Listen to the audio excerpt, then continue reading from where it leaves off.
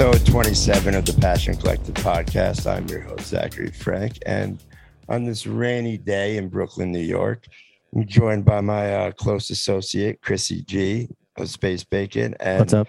Very special guest, Eli Winderman from Dopapod and Octave Cat. What's going on, guys? What's up? How's it going, guys? Thanks for having me. Of course. Thank you for taking time out of your busy schedule to do this. I'm sorry about this ball. I should put this ball away. It's just gonna get. My dog he's obsessed with ball. Ball is life, I believe is the phrase. Life. I feel like the dog knew the cue. It was like an Eli and just barked right away. Exactly. Hold on. Let me just 1 second grab this one. Hey, give me that. All right. Sorry, guys. No, it's all good. So Dopapod's back in the swing of things. How's the band feeling coming off the last leg of your tour? I know you got COVID at the end, but yeah, they rallied and pushed through and finished strong. But so how you feeling about it being back out there? Feeling honestly great, man. Better than ever. It's been a long journey, and we had like the year off in 2018 when we got like super burnt out on touring, and then we came back 2019, had sporadic touring, not like full touring, and we were like, all right, 2020, here we come, this is our year. And then it's like, if we knew this was coming, we would have not taken that 1 year off a while ago, but now it's just, we're really feeling like, it really feels like we are hitting a rhythm and a stride, and we all feel really good about the shows, and we've been trying to kind of go into everything with an attitude of like, not like trying to not take it so seriously, and like trying to like not trying to like impress all the time. And we feel like that's when like the best stuff happens, when we kind of like let go a little bit. Just up there having fun. Yeah. Just trying to like mainly just have fun and listen to each other and like let things happen. Let it be a little bit looser, and to like allow the space and the oxygen for it to breathe and kind of make the shows unique and special in that way. 100%. On that note, I want to talk about the Sony Hall show, but because you brought up like 2019, Chris and I, on our way down to Philly for their show at Underground Arts, we listened to the Trapper Keeper, the 57-minute Trapper Keeper from cool. 10/4/19. Yeah. And crazy stuff. You like that? Yeah.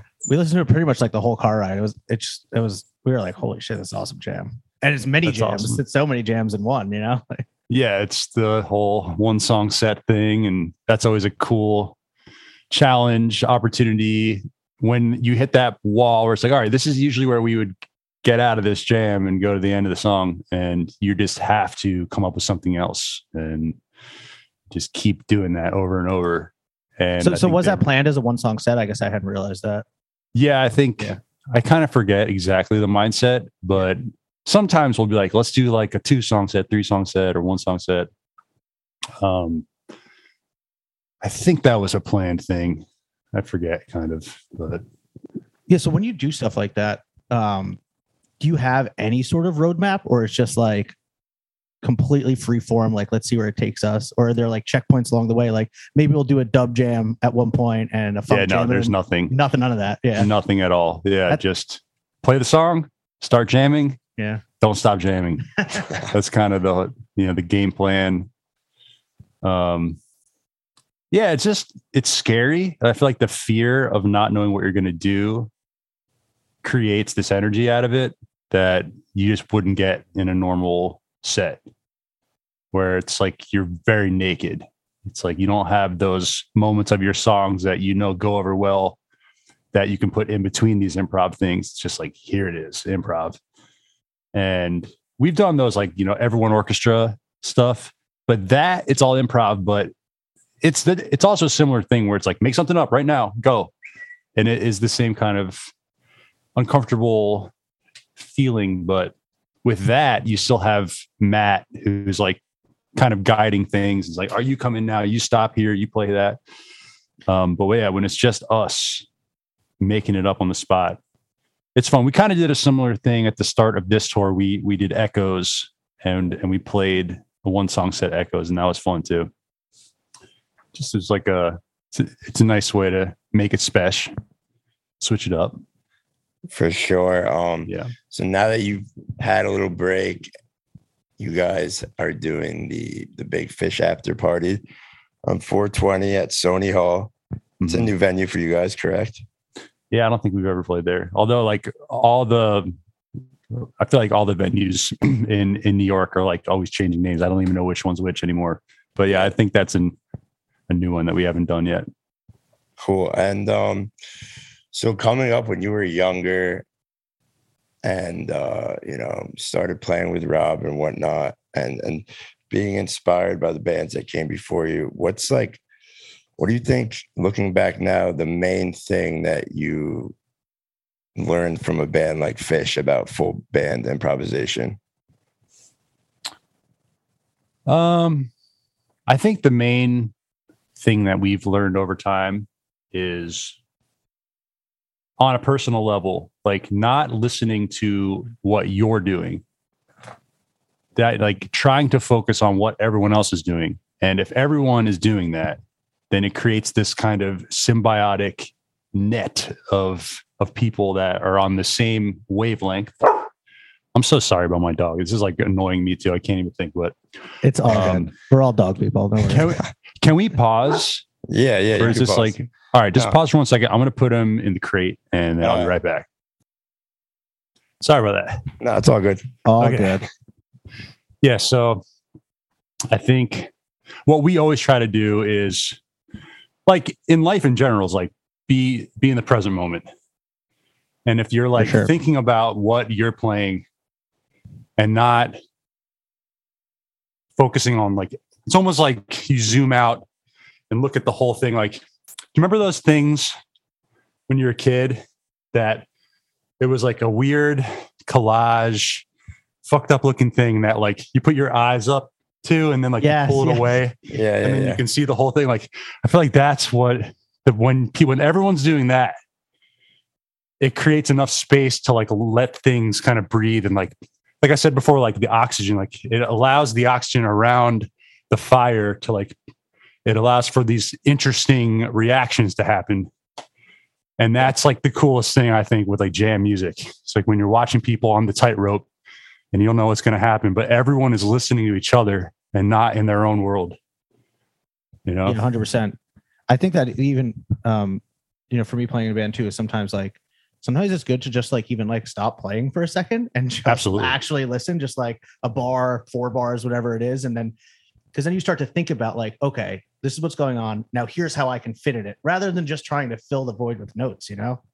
I think about that a lot because I've listened back to older shows where I don't do that and I just keep playing the whole time. And the bass, just the drums by itself is a full sound. Definitely. And then you add the bass to that. Yeah. Add the bass and drums on their own is a full, enjoyable thing to listen to. You don't really need a lot more than that at certain times of a set just to hear the drums and bass happening. Totally agree. So then, and then like just throwing in little like on top of that, and then letting the other things happen under like that. I love that kind of stuff. And I've been really trying to be aware of not overplaying. And like you're saying, like sometimes don't play anything. Yeah. That's why I also have like the bongos now, because that's I noticed that. Yeah, I can got bongos, and that's just adding the drums. So I love doing that.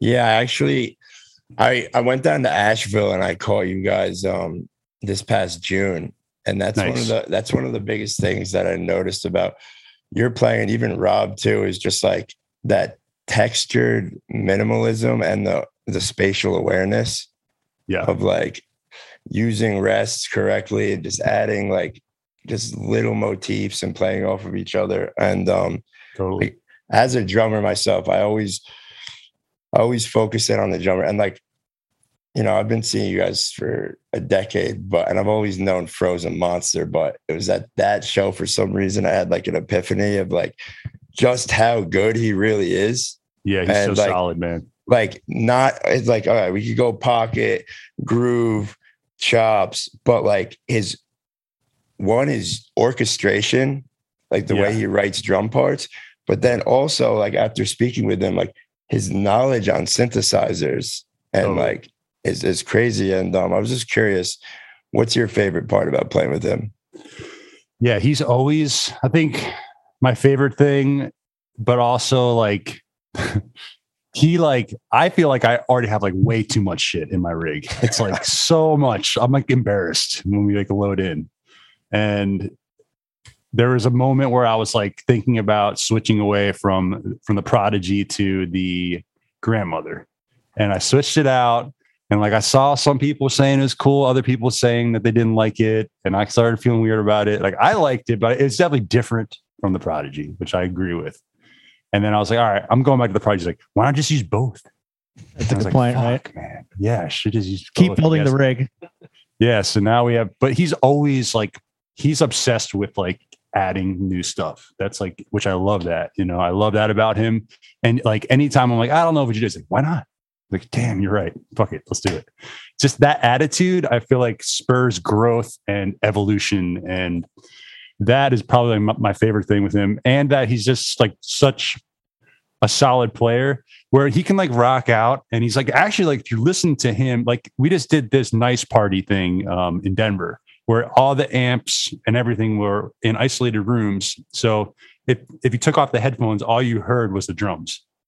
So just hearing him play like on the Instagram videos later, and he's like playing so much stuff, but when you like hear it in the mix with everything that's happening, it just makes you kind of sway back and forth. You don't really, it doesn't feel like it's like super busy. When you like hear it isolated, you're like, whoa, there's like a lot going on here, but it's just interesting effect that I don't know. I haven't heard a lot of drummers that can do that. So it's great playing with him. And yeah, that's awesome. I think I saw something on Instagram. It might have been Rob posted it, or maybe it was Fro.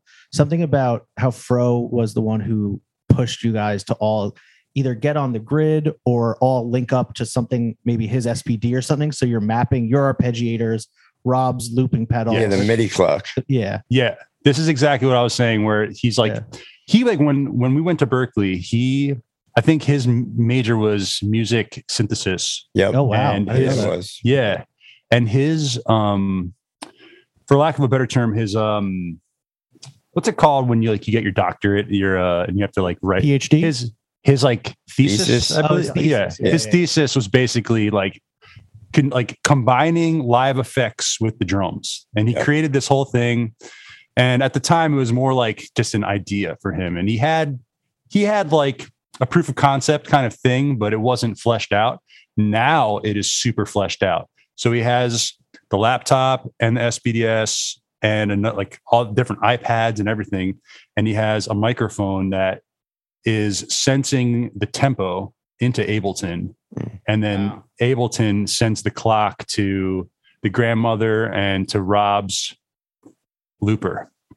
So he can like speed up, and the arpeggiator will like speed up with him. Yeah. That's awesome. It reacts dynamically rather than him having to tap tempo or something like that. Yeah. Yeah. So he just hits that button, and then now the clock is sensing his speed. And that's been really, really cool to experiment. And like that, all of that would have never happened if he didn't have that attitude of like, let's keep doing new stuff. Let's add to this, to add to that. Like, and there'd be certain shows where like I didn't play the Grandmother that much.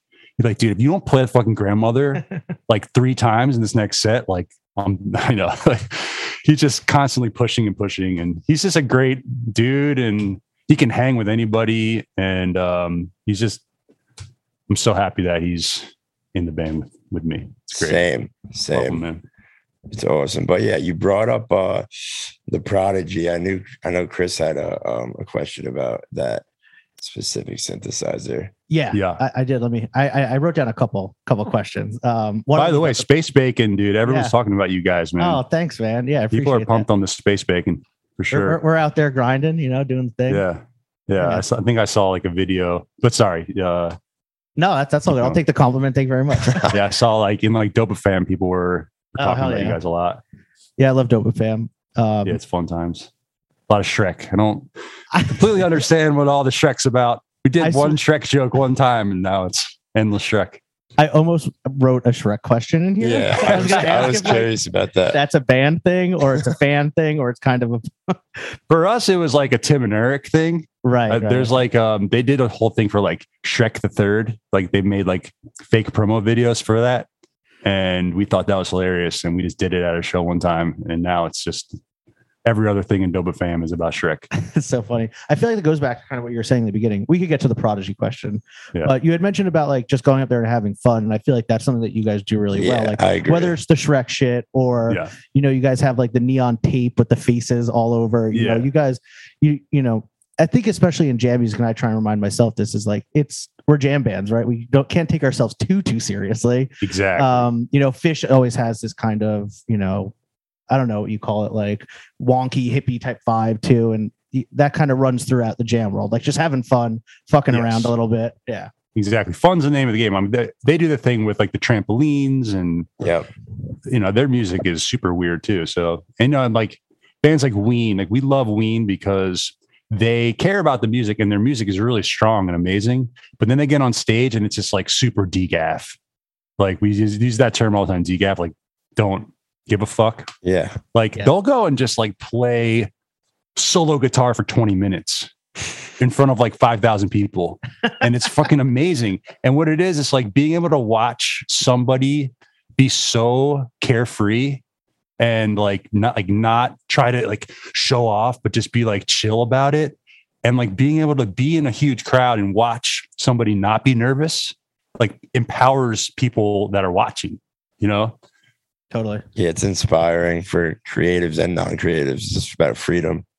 Yeah, it just shows like, it's not a big deal. Shouldn't take this. I mean, you take it seriously in terms of like the work that you put in. You want to put on a good show, and you know, want to put out new music and like keep the growth and evolution happening. But once you're on stage, like if you're like, you don't want to like force a smile either, but you know, hopefully you can get in the headspace where it's just like, this is amazing that we're able to do this. And we can just, you know, like we like to do like at least once or twice a show, just have like a moment where like we talk and just be just ourselves and say dumb shit and just be fun, you know? Yeah. I think the crowd vibes with that too. Like when they see the band having a good time, it compels them to. I think the last show I saw you guys at was Brooklyn Bowl. And I think at one point you guys all switched instruments, which like that kind of shit. It's amazing, you know? We do this one song, 23 Forever. Yeah, that was where Chuck is just the front man and then Rob plays bass. And that's an example. That song is like very polarizing. Either you love that song or you hate that song. And I've seen people like get like, I fucking hate this song. I could see it. And I see people say it and like, but I love that song. I think it's amazing. And I've like people that I really respect their opinion, be like, well, you know, will tell me like, I love that song. It's so awesome. Like, I know I love it too. So it's like, you can't make everybody happy, you know? I think every band has a song that they love that some of the fans hate, but you just play because you're like, fucking, I like this song. I don't give a shit. Yeah, absolutely. So we're talking about the jam world, but just like from listening to you over the years and seeing your capabilities and the work that you put in behind the scenes, I'm just curious, outside of the world of jam bands, who are some musicians that have really inspired you, both keys players and non-keys players? Well, my favorite musicians alive right now, I probably would say John Scofield, O'Teal, and there's a bunch of keyboard players that I love, you know, like John Medeski, Larry Goldings. There's this guy, Nils Fromm. He's incredible. It's not jam stuff. It's like last time I saw him, he had probably like 20 keyboards on stage, and he has like an organ and like 3 pianos and like synths, and everything is linked together. And he's like improvising like one-man band with this huge rig, and his music is very, very cool. I really like that. I mean, I love like, obviously like my favorite bands, like everybody, I don't know, everyone doesn't love them, but some of my favorite bands are like like Beatles and Radiohead. I just think like doesn't get better than that in terms of like quality of music, in my opinion. I agree. And in terms of just being able to put out album after album, Radiohead and Beatles are the ones, in my opinion. Yeah. Like Radiohead's the best band alive right now, in my opinion. They're just, in terms of their art, the level of their art and the presentation and everything about it. I saw them 2 nights in a row in Philly, and completely different set lists each night. Amazing. Just so good. But yeah, John Scofield, I just really love the way he plays. Him and O'Teal. When they take a solo, it's like you are along for this ride, and it just every time it's incredible. And it ends, it's like, holy shit, how do I get that good? I want to be that good so bad. I think those 2 musicians specifically, they really do have just that seamless connection between, their mind, soul, and their instrument, and just speaking through it. Their phrasing and whatnot is just spectacular. Yeah, that's what it is. It's like the phrasing, they could solo forever and you're never going to get bored. The way that they phrase it, it's just, they stop at the perfect time, and they leave the perfect amount of space, and they build the energy with the rest of the band in the perfect way. And I just love them. I noticed you, speaking of Scofield, I think like just earlier this week you had posted, you were charted a Scofield solo and played it. That was awesome. Yeah. Yeah. I've been doing that. I just find clips on YouTube, and I put them into this thing called Amazing Slowdowner, and you can loop it and then you can slow it down. So I just take it bit by bit and I just memorize it and play it like a million times until I can do the whole thing at full speed. And it's a fun, like, time flies by doing that. I'll be doing that. Like, I probably spent like 6 or 7 hours on that. That was my question is like, what's your process to that? Are you just like listening and like charting with the piano in front of you, but that definitely makes sense. The slow downer method. Yeah. I don't write it down at all. I don't do it like, yeah. I just like, I'll play the first bit a million times till I have it. And then I'll like, all right, I'll expand the loop a little bit and add in a new phrase. And then I'll listen to it. And then like, I'll try to play it until I have that. And then I keep adding until I get to a point where I'm like, all right, it feels like a good chunk and it's a good time. Yeah. Slowing things down, I feel like, is definitely the best way to learn things. Yeah. Cause I remember like when I was younger, I would just like, if I learned a song and like listening to it on YouTube or something, right, you just kind of flub through some of the quick little parts, right? And you got the gist of it. But then the YouTube has that built-in feature where you can just set it to like 0.5x. And you know what I mean? It's just right in there and then get every single fucking note, Yeah, when you slow it down really slow and you really hone in on the specific, could be, because rhythm is like the whole thing. It's like a circle. Like you really have to, it's easy to just, like you said, like learn something and like play over it. Like you kind of have it, right. But when you can like really get it perfect and then speed it up, and it's like you're adding to your programming. Like it's like new software. And I feel like it comes out in ways that you wouldn't even expect. Hopefully that's the goal. Yeah. You mentioned Medeski and his contributions to the instrument, and just his style is incredible. What is it that, to you, somebody who speaks the language on another level, like a lot deeper than most, what is it about his playing that really stands out to you, that you connect with? I think I really enjoy how he can play things that are like outlines that they don't sound out at all. Just his rhythm and his like ferocity. If that's even, is that even a word? Ferocity? Yeah. Veracity. Okay. But yeah, same veracity. Shit. I think so. I think that's what we're going. Yeah. It's fine. Yeah. But he's another person that could just solo forever and you would never get bored.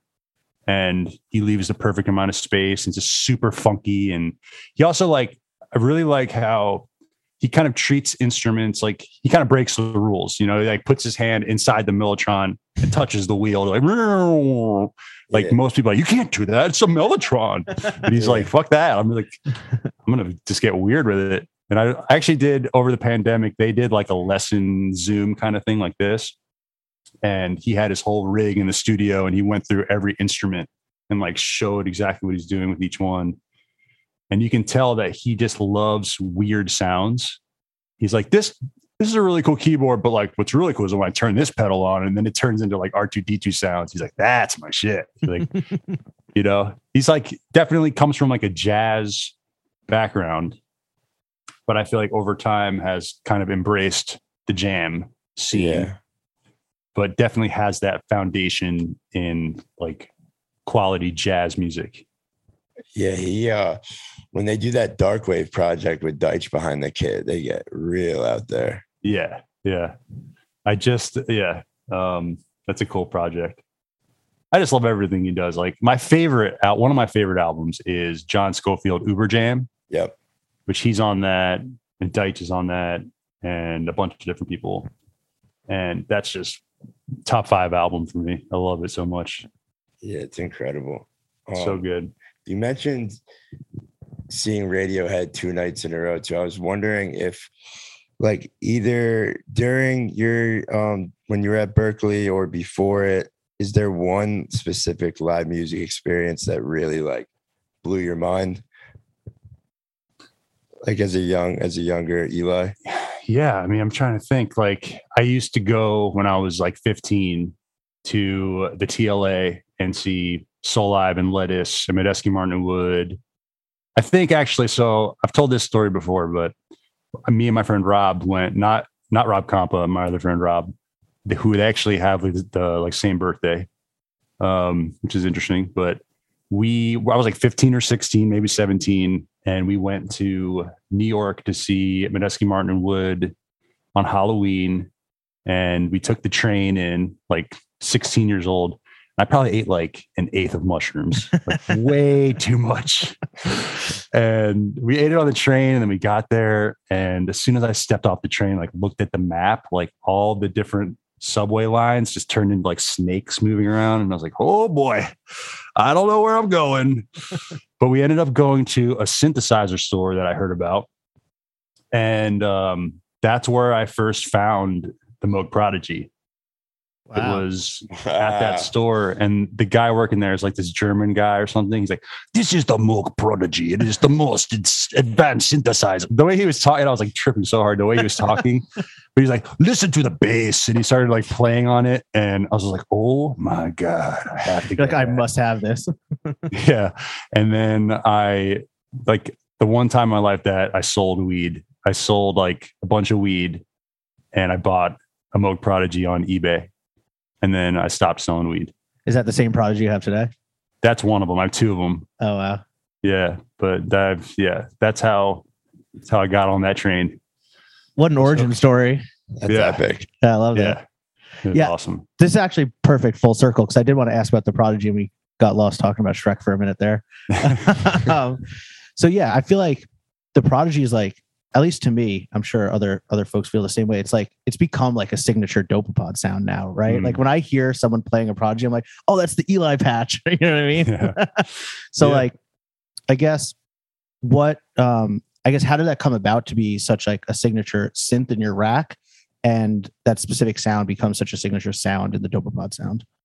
Well, I think what's interesting about it is I keep discovering new things that I can do with it still. Yeah, I've been playing that like now for 20 or no. If I got it when I was 16, now I'm 34. Math, whatever. I've been playing it for a long time, and I still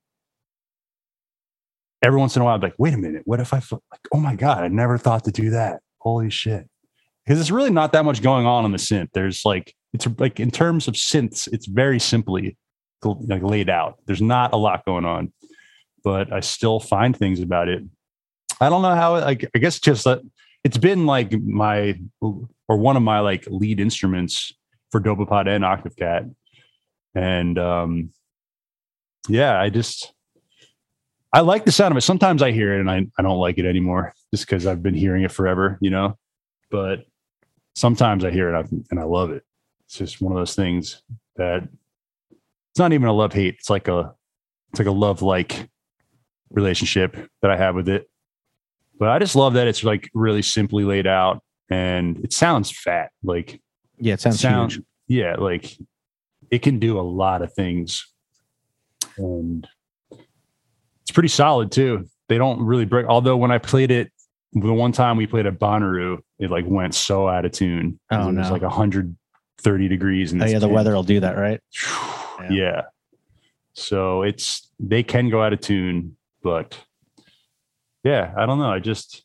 I keep finding new things with it, and I keep using it. But now the grandmother, I've been using that, and it does really cool things too. Like I just found out it has an arpeggiator. That's interesting. Yeah. You know, like one E and a E. Right. And there's just so many new things to just discover with that one. Yeah, those things are cool. Jack, the guitarist in my band, I think he had one of those. He got it like during like quarantine, like March or April, when we were all stuck inside our houses, and he just played with it and did live streams with it for a couple months, and then he ended up selling it. But he had his little grandmother phase. He said it was awesome. It's great because it has the real spring reverb in it, right? And that reverb sounds amazing. It doesn't cut quite the same as the Prodigy, but all the art, what's really cool about it is the modulation goes like probably like 10 times as fast. Like on the Prodigy, you can go like whoa, whoa, whoa, whoa, whoa, whoa, whoa, whoa, whoa, and it gets to like this point where it kind of turns into like a distortion. Yep. But on the grandmother, it goes past that and it turns into like alien, like fuck. It's like, and then we put the arpeggiator on that, and it's like it's like that's wild. It sounds cool. It sounds very cool. I love it. So is that what you've primarily been using the grandmother for? Is the arpeggiators, at least with Dopapod? Yeah, little arpeggiator stuff, and I'll use it here and there. Yeah, pretty much just arpeggiator. But yeah, like the reverb sounds really, really nice on it. So you throw a little pop, pop, pop, pop. Yeah, get just a long trail. Extra space around everything. Yeah. So speaking on mushrooms, what are your thoughts on the symbiosis of psychedelics and improvisational music at this point in your life? I mean, it's like peanut butter and jelly, right? We're like pretty much hand in hand for a lot of. I mean, it's what it's always been. Exactly. Going back to the Dead and like P-Funk, they were like all about it. We've just been doing like microdosing, like eating the smallest amount, and it kind of like dissolves the ego a little bit. So you don't have that thing where you're trying to show off. You're just like, this feels good. I'm going to play this one note. Nice. Ding, ding, ding. Yeah. It's like kind of lets you zoom out a little bit. And we like doing it like for like big shows, like when it's like the most scary to do it. Like we did it at Peach. And it was like, all right, this crowd is like huge. We're doing this. Like that crowd was enormous for you guys. Yeah. And it was, I don't know why.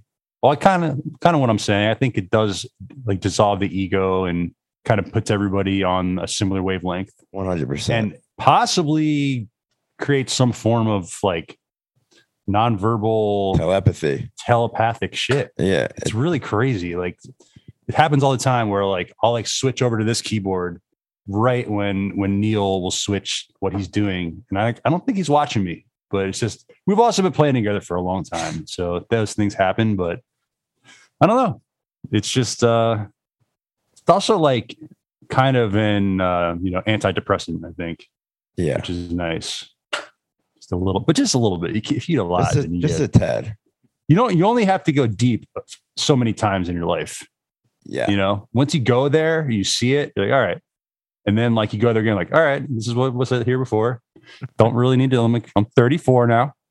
I probably reel it in a little bit. Yeah, reel it in. So like I am now an adult for sure. I probably should not, do certain things, but you got to have fun too. Life's all about fun. If you're not having fun, life's too short. It's too short. It can all go away so fast. Yeah, on Peach too, because I remember for a few years in a row, you sat in with Lotus at Peach, and it was like a thing. And I would always look forward to that. And then from there, you know, down the road, you and Jesse formed Octave Cat. And yeah, I just always wanted to ask you what it's like writing music with him and recording music with him, because I respect your musical mind so much, but him as well. I mean, the Miller brothers are just special guys. Totally. I love working with Jesse. He is such a good, like, kind of like a role model of like how to work hard and how to like be your own boss. Like, he does everything. Professional. It's amazing. Yeah, like very professional, very talented, so many different skills. Yeah, he's doing like the artwork. I see him sometimes for the Lotus stuff, right? Yeah. He does a lot of the artwork. Yeah, he's very DIY. Yeah, he loves like to work, but you can tell that he gets like a lot of joy out of it. And writing with him is really fun. Like, usually either one of us, or also Charlie does, you know, we'll make a demo too. Incredible but we each like drummer. we'll kind of make these like demos, and then we'll bring them in and kind of mess around with them. And I feel like Jesse's very good at like knowing when something has like a catchy sound to it. For, you know, I'll just kind of like jam over something. He's like, I like that little thing right there. Like, all right, let me explore that. I think that we have, it's like a Venn diagram, but like we definitely have like different tastes. We have some overlap, but we have like some different opinions about things. So every once in a while, like, he really wants it this way and I really want it that way. And like one of us has to budge. And usually I'm like, all right, let's do it your way. Cause he's like he does a lot of he's like the leader of that, I would say. He really like, he just kills it. And it's just fun. Like with Dopapod, I'm kind of one of the leaders. We're all leaders, but like I historically was like kind of like the leader guy. And so it's nice in Octave Cat to like have some of that stuff lifted away from me. And yeah, I mean, he's just extremely, you know, prolific with his output. He's always making stuff, and we have some new stuff coming out actually that I'm really excited about. It's going to be Octave awesome. Cat. Yeah. So that we're doing like a few shows in the summer, but we have like this new album. We need like one or two more bangers, as they say.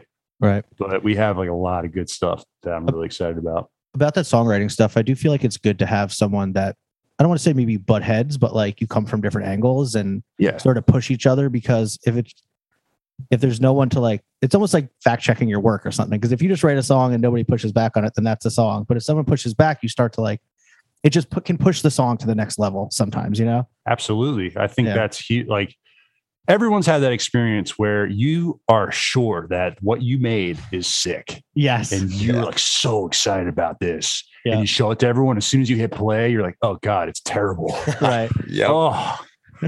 Or like, that happens all the time, because it's like you make something, you spend so much time with it and you convince yourself that it's so cool. And then you like show it to other people and you're just like, oh, I don't know. Right. And it's almost like, what is it? Sunken time fallacy or something, like sunken cost. Like you spent so much time, you're like, this has to be good. Yeah. And that happens. The opposite happens too, where you like make something that you hate. You're like, this is fucking shit. And then you like put some time in there and you come back and you hit play on that. You're like, oh shit, this is fucking sick. Like, yeah, definitely. You know? So I feel like I'm very aware of that. And I used to get more like upset at myself or like hard on myself about trying to make things a certain way. But now I feel like I'm very aware of the fact that I could be right or I could be wrong about any opinion. Definitely. And I'm still opinionated, but I'm very aware of the fact that my opinion could be wrong. And all the microdosing helps. Yes. Most definitely. Yeah. I mean, yeah, it definitely does go both ways. Like, artists talk about, I think the separation from the project or like the creation helps, because artists, they'll stare at a painting for too long. They'll keep adding little things to it, and then they ruin it, you know? Yeah. So yeah, the you can separation. You can like overcook it. Definitely. And I've definitely done that with some of our songs, where we wrote this whole song And then I think it's great when I start, and then we start to play it and like, wait, let's change this. Let's add this, add that. And then I ruin it. And then we go back to what it was in the first place. Yeah. You know, that happens all the time. I saw either the band or one of you guys post about one of the new songs you just released was like an old demo from years ago that you guys finally. Yeah. That's the song I'm talking about, because there's a version of that song from like, it's called like Revival Fest from like 2013 or 14 on YouTube. If you're interested to hear like what it sounds like to overcook something, listen to that version. It's just like, there's so much extra shit that's like, we're trying to make it, just trying to like, you know, make it better, but it was already fine. So that happens. So new Octave Cat this summer, and new Dopapod too. New Dopapod. New Dopapod, May 27th. May 27th. Yep. Love the board game concept. Thanks, man. I supported. I copped one, and nice. Thank you. Love the new track. The the Neo, the Fro metric modulation at the end. Yeah. And, is that Black Holes?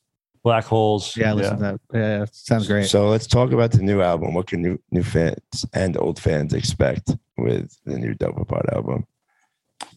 Well, there's some songs on there that are older that just never made it to an album, and there's a bunch of songs that are brand new. And it was the first album that we really had a lot of time, because in the past it was just like, get this done, we got to get it done, we got to go out and tour, it needs to be done for this and this. Like, we had the pandemic, so it was like, all right, take our time on this and really hone in on the details for the mixing and the mastering and overdubs. And I feel like also the past couple albums we recorded in like other spots, and then we mixed it with our guy Jocko. This is the first album in 2 or 3 that we did all the basics like in the studio with like way nicer gear. And I feel like it's like sonically the best sounding thing we've ever made. And I'm excited about it, and it's cool. That's sick. It's self-titled, right? Dopapod? Self-titled. Yeah. It's our 7th album, 7 letters in the name. Wow. And the board game, it's kind of like our like Jumanji. It's like the board game. It's called Building a Time Machine. It has, so inside of it, it's an infinity symbol. And on each segment of that are the songs from our past albums. And then in the middle are the songs from the new album. And what you do is like, you go around the board and you are trying to collect the letters in Dopapod. And once you get DOP twice, then you can enter the middle to try to get the A. Wow. And if you get the A, then you enter into the time travel portal into the next dimension. That's some cerebral abstract shit. So who came up with that? So it was definitely a group effort. Okay. But what's interesting about it is we, in our past albums, have all these different songs about time travel. Yeah.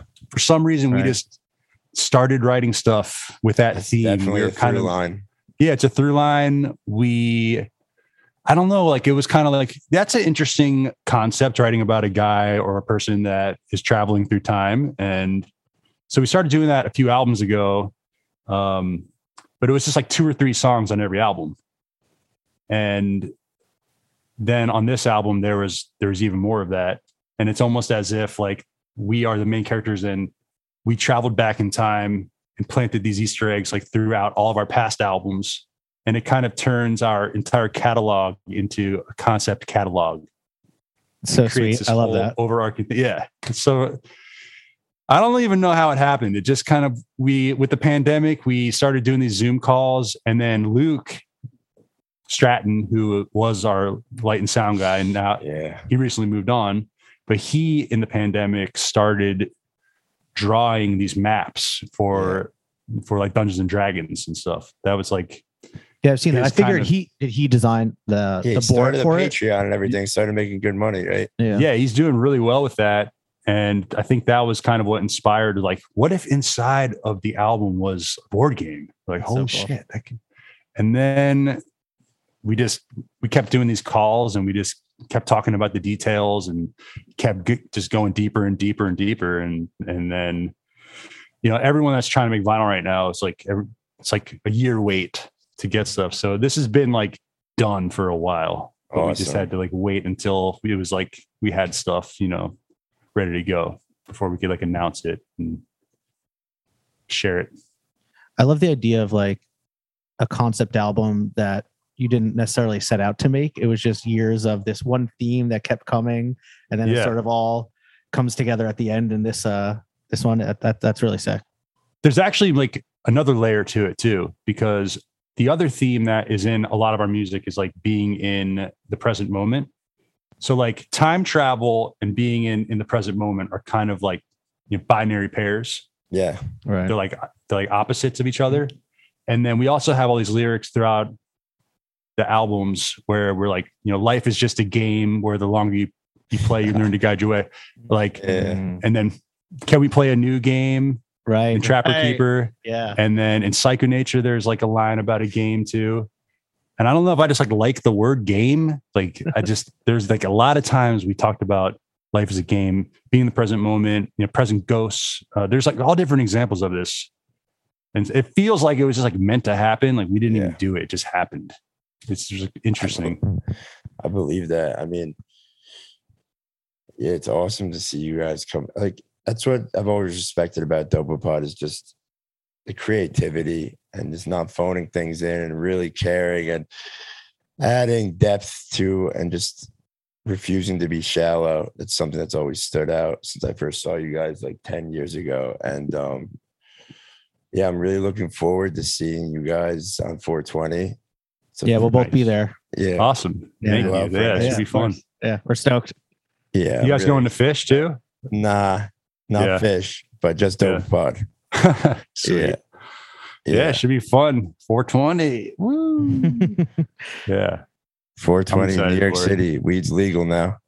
Yeah. Blaze up. We're in the future. Blaze on. We're in the future. It's happening. We're here. It's cool. Yeah, I just have one more question. So, I mean, you guys have toured the country, starting in a van. Now you guys are using a bus and whatnot, and have overcame a lot of adversity. And when you guys took the break and whatnot, I was just curious, to up and coming musicians, what's some advice that you would give them that are, making their voyage out across the country now? Because like, it's not easy. I think some fans are non-creatives. They don't really see the full scope of behind the curtain. They just see when the lights go down, Definitely. Yeah, it's not easy being in a band.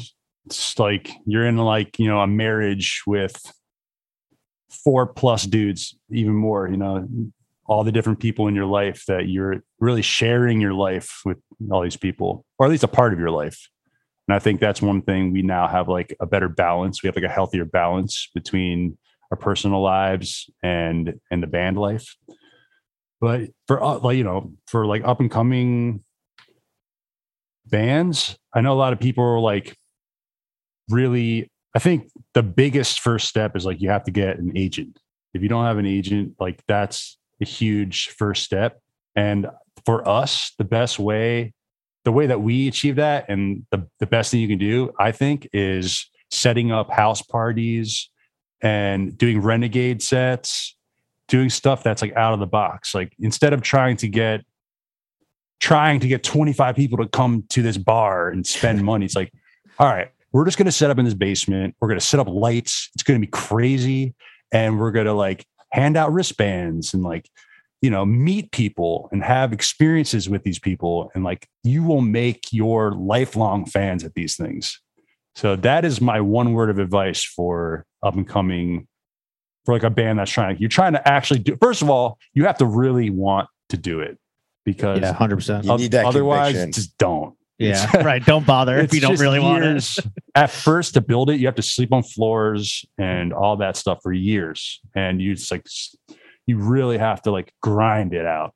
And eventually things happen. But it really, like, I feel like it's like a campfire, and everything you do is like you're adding logs to the campfire. And if you like, it is kind of unfortunate, but the reality is like, if you stop putting logs on, the fire kind of burns out. That's so true. And that causes anxiety. Like there's like a point of it where you have to be like, all right, gotta keep pushing. But like, there's like, you know, a spectrum. There's like, you can do that. You can be like too much in people's face all the time. Yeah. But you can also be like, if you're not doing anything or like staying somewhat active, like the fire kind of goes out. So like everything you do, like new album, big log, hopefully. Right. Good show. Like you can have one show that just pops off, and that's a big log. And, right. And like it goes viral or something on YouTube and everyone watches it. Yeah. Just you never know. And I think like the other thing I would say is, I don't know, like I'll just speak for myself. Like I would rather try to make something that is like unique to me and fail than try to like cater to what you think is going to be successful and popular. Because if you do that, you're not playing what's like really in your soul. And then you have to keep playing those songs forever. So It's like finding the balance of like making music that really resonates with you. Yeah, not just like, all right, well, this is what everybody wants. Like, we're going to play, you know, this style of thing because this is what you think people want. But I think people don't want what you think they want. They want you to be genuine. And it's like, that's what we try to do that. It's obviously like you're always going to be, I'm always going to be like trying to be like John Scofield because he's my favorite shit, you know? Right. But you like add all these different ingredients of what makes you excited about life and music and like create your own version of it. But it's still fucking hard as shit being in a band. It really is. Yeah. Just the psychological aspect.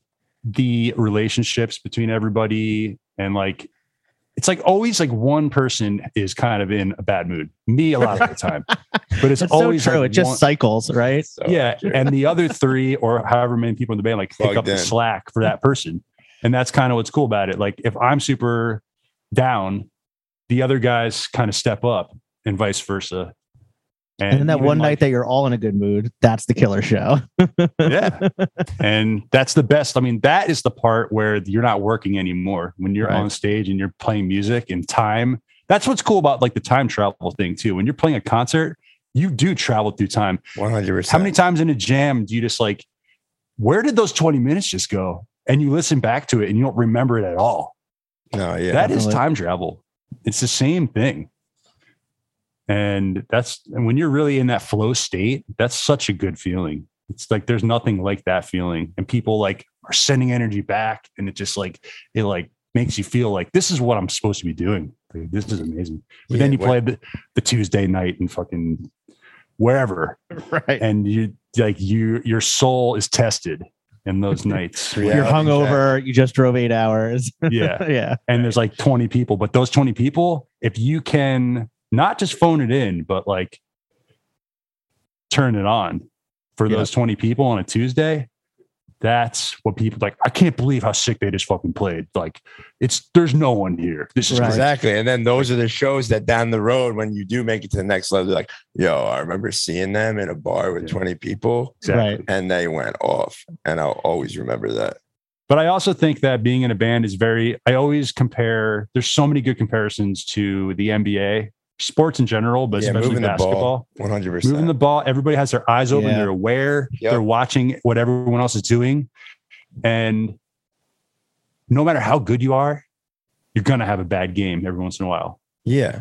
No matter who you are. And then if you have somebody on the squad that's just chucking up air balls from the 3-point line instead of like moving the ball, like everybody hurts everybody else. Yeah. Right. And the crowd's like, they're, and like, you're never going to win the championship with that kind of selfish play ever. Yeah. And it's like, you're in a unit. You're part of a team that you're all working together to accomplish and just like, enjoy your time together too. I think it's like very similar. I don't really know because I'm not in the NBA.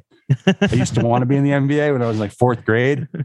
I just like, I don't know. I love basketball. It's my favorite. No, yeah, definitely.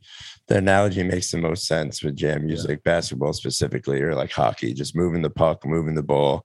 Yeah. And then put it in the net. The 5-man squad too. Yeah. It's like 4 or 5, But, you know.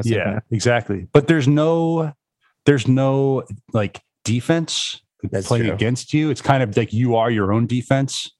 Right. You get in your own way, kind of. Yeah. So that's the only thing about it. But definitely like your coach, like I feel like your agent and your manager, they're kind of like the GM and the coach. Right. You know, like they're seeing the bigger picture of the whole thing.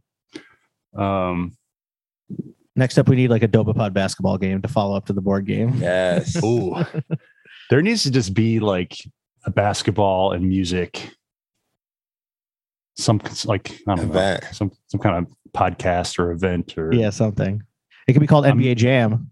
Yeah. I'm in. Well, that's what I was just going to say. I'm a part of this NBA Jam group. It's like a fantasy basketball thing with like a bunch of different people in the jam scene. And it's very fun. There's like a group chat and it just gets really silly and fun in there. But yeah, like if there's ever like an all-star game in one of like the major cities where a lot of people are at, definitely going to do something there, like an after party jam, NBA Jam. That would be lit. Kind of thing. That'd be awesome. Yeah. That's a good idea. Yeah. It's a good idea. But yeah, Eli, thanks for taking time to sit down with us and discuss music and Dopapod and OctaveCat and everything.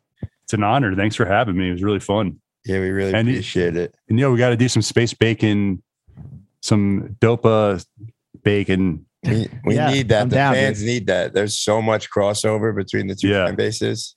Yeah. Wait, didn't you guys you tease the Dopapod song or something? Yeah. Or you did like Donkey Kong? French bowling. Well, we've done Donkey Kong a couple times, but a couple years back, Jack used to always tease French bowling. Yeah, such a good lick. Yeah, I remember. Yeah, cool. Yeah, you guys sounded awesome in that video I saw. I was like, damn. Oh, thanks, man. Yeah, I'd love to get some stuff together. We're into space travel and time travel and all that fun stuff too. You're into that too? Yeah. All right, let's do it, man. Let's do that. Let's get that on the books. But Eli, thanks again, and we'll see you on 420. Thanks, guys. I'll see you then. All right, brother. Bye. All right, be well.